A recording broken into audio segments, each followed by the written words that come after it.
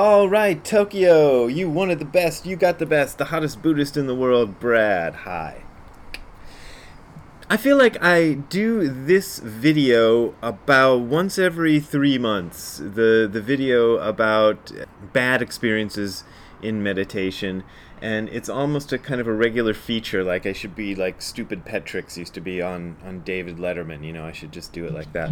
But somebody sent me an article by a guy named Dan Lawton called "When Buddhism Goes Bad." So let me start out by just reading you some highlighted paragraphs or whatever sentences from this article.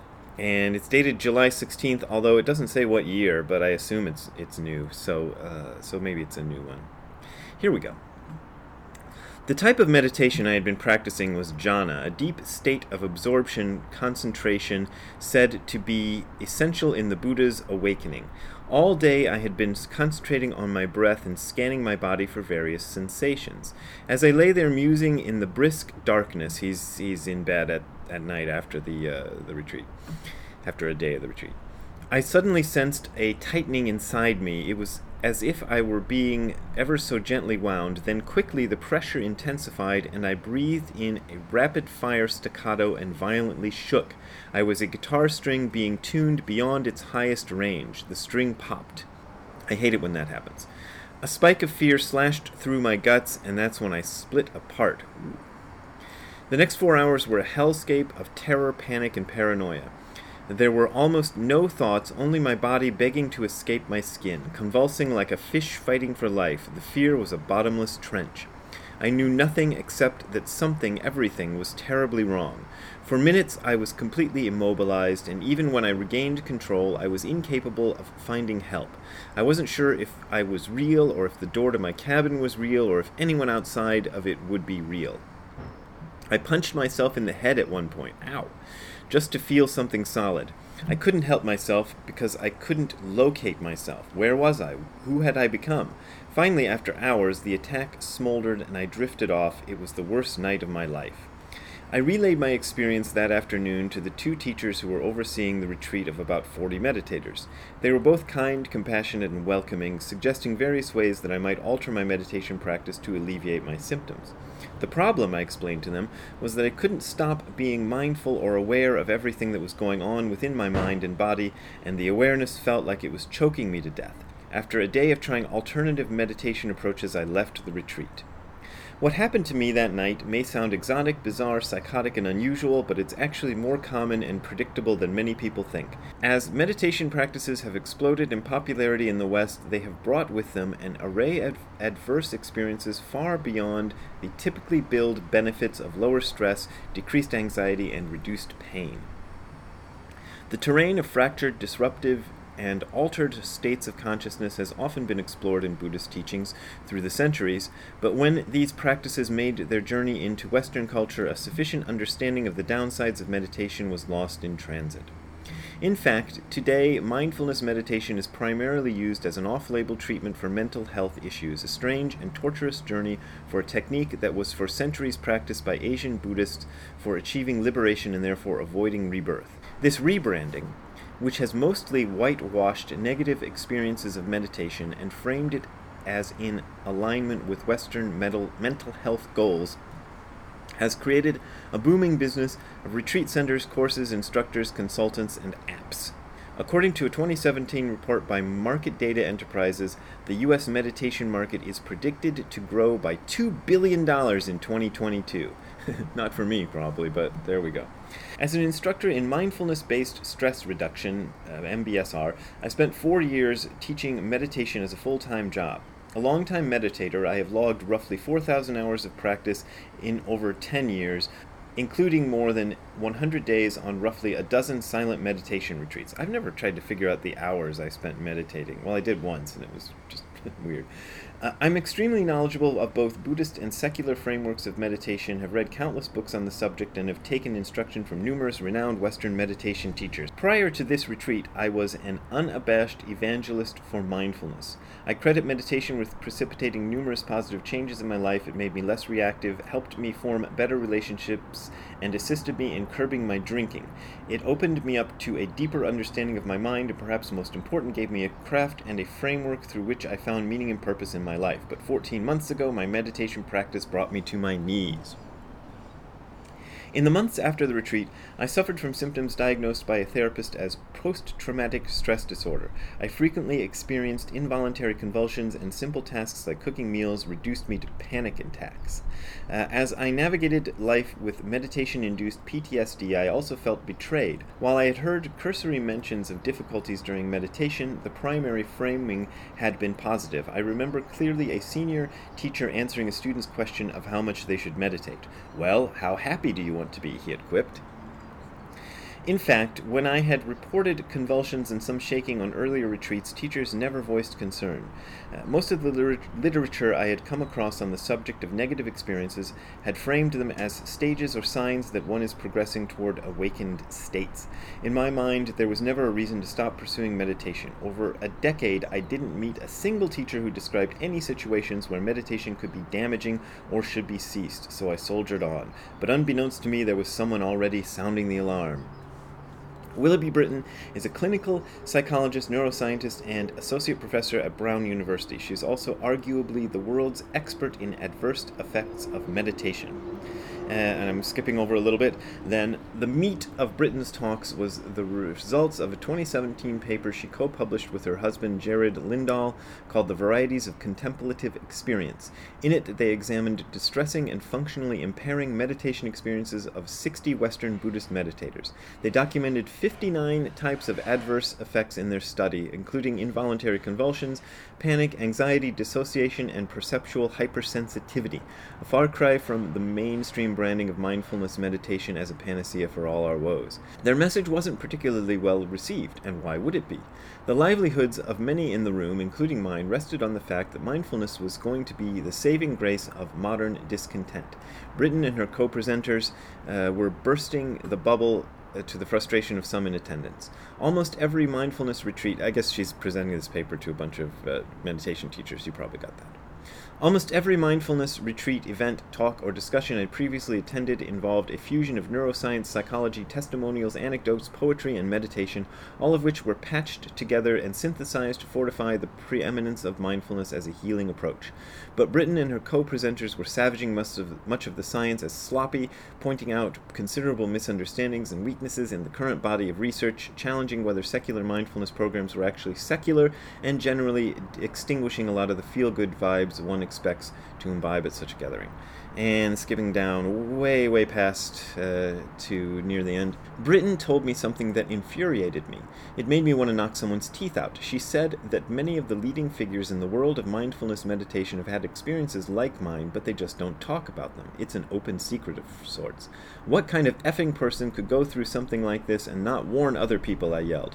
When I did this, I gestured frenetically with my right hand like I was a karate instructor, blah blah blah. He's really angry.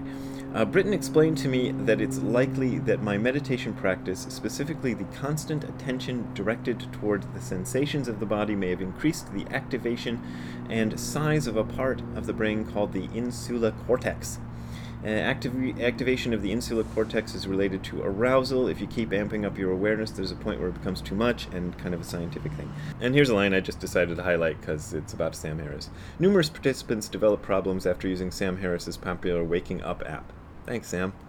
One might wonder if these wounded meditators had pre-existing conditions that triggered their experiences.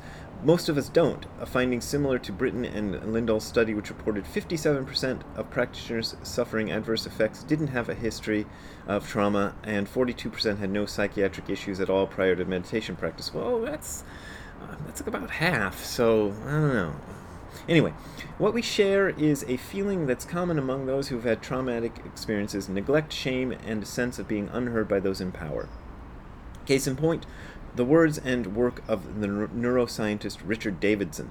Davidson and journalist Daniel Coleman's 2017 book, The Science of Meditation, spent almost 300 pages documenting the positive effects of meditation.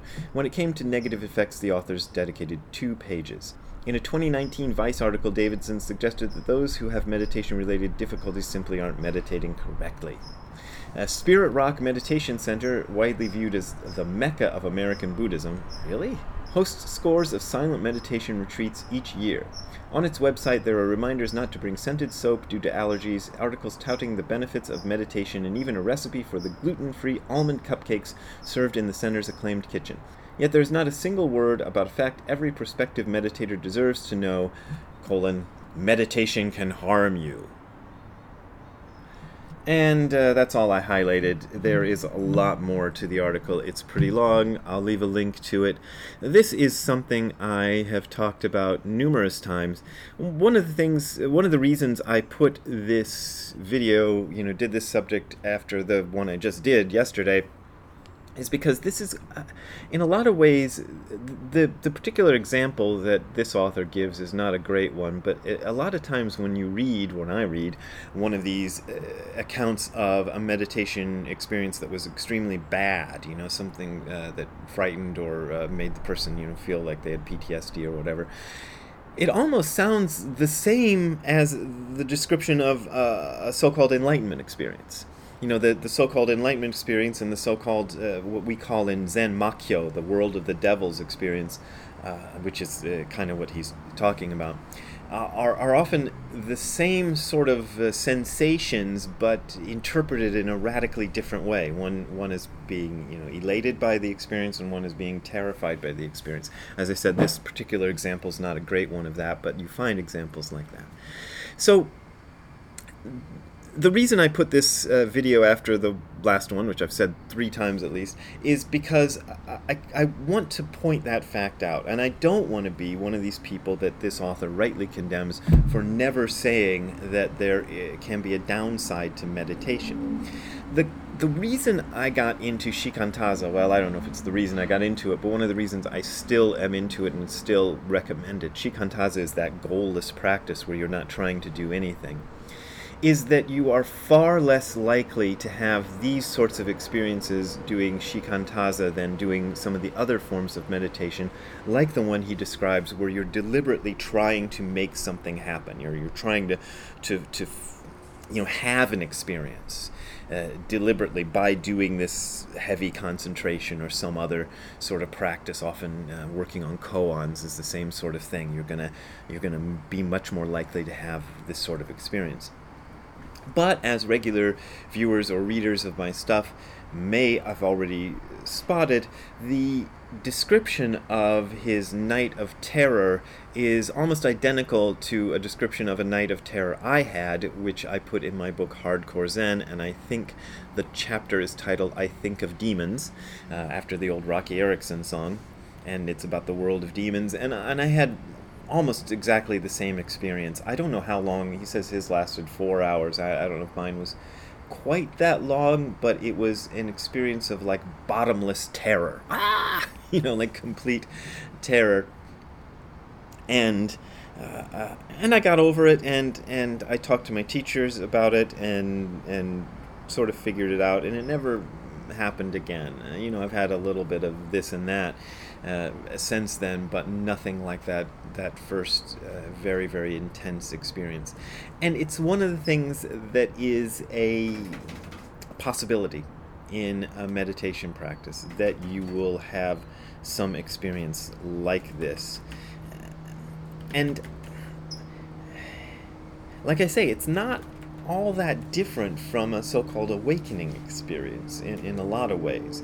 It's just that it's processed differently. And this is one of the reasons why in the tradition that I'm part of, we really are into the idea of taking things very slowly. This gets frustrating to people it gets frustrating to me, frustrating to a lot of people who get into this style of Zen, because it's so slow and basically nothing happens for years.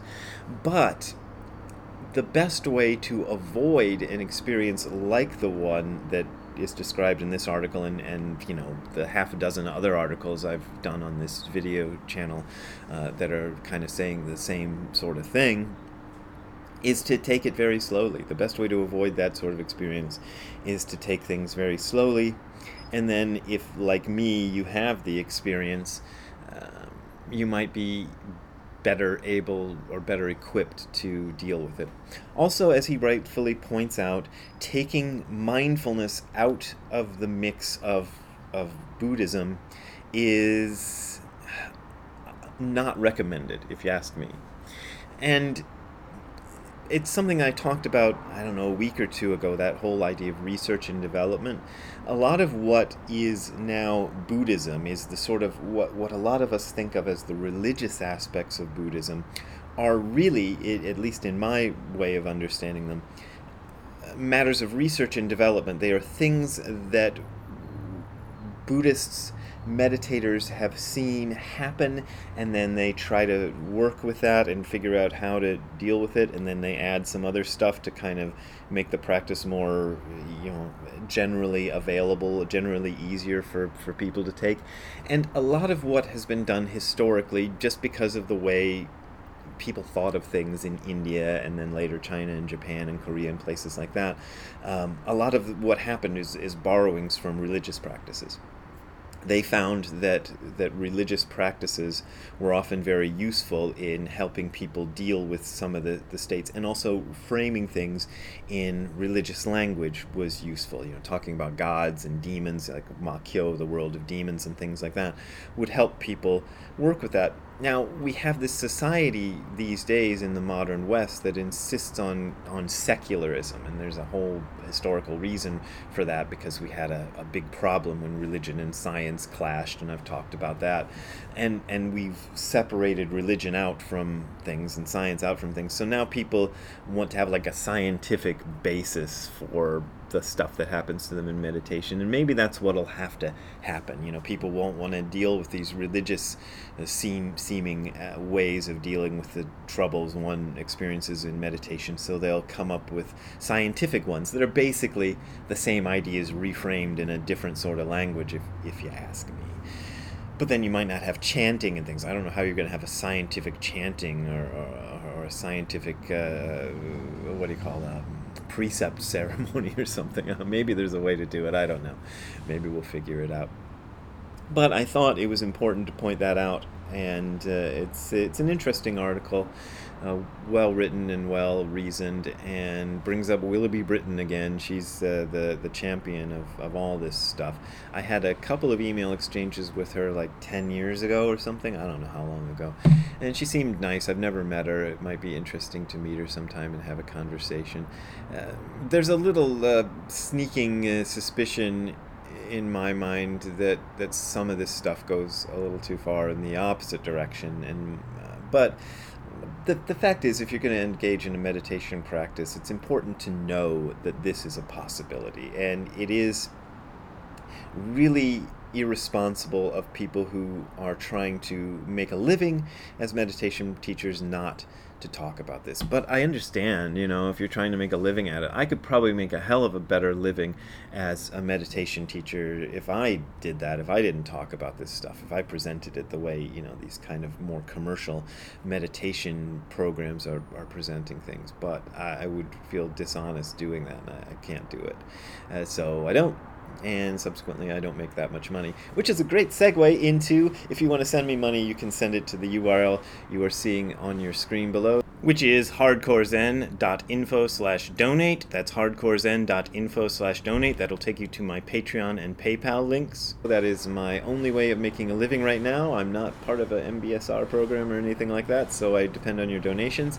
But if you can't donate or don't want to donate, that's fine. I am offering this for free, and we, as in the universe, is offering this for free, so you don't have to pay, so that's fine. And another reminder that my podcast is now having more stuff, although it's mostly so far audio from these videos, but I'm working on something new, and that my blog is back up, and I got some new stuff on there too, so check that out if you want to check more things out by me. See you around. Have a good time all the time. Bye.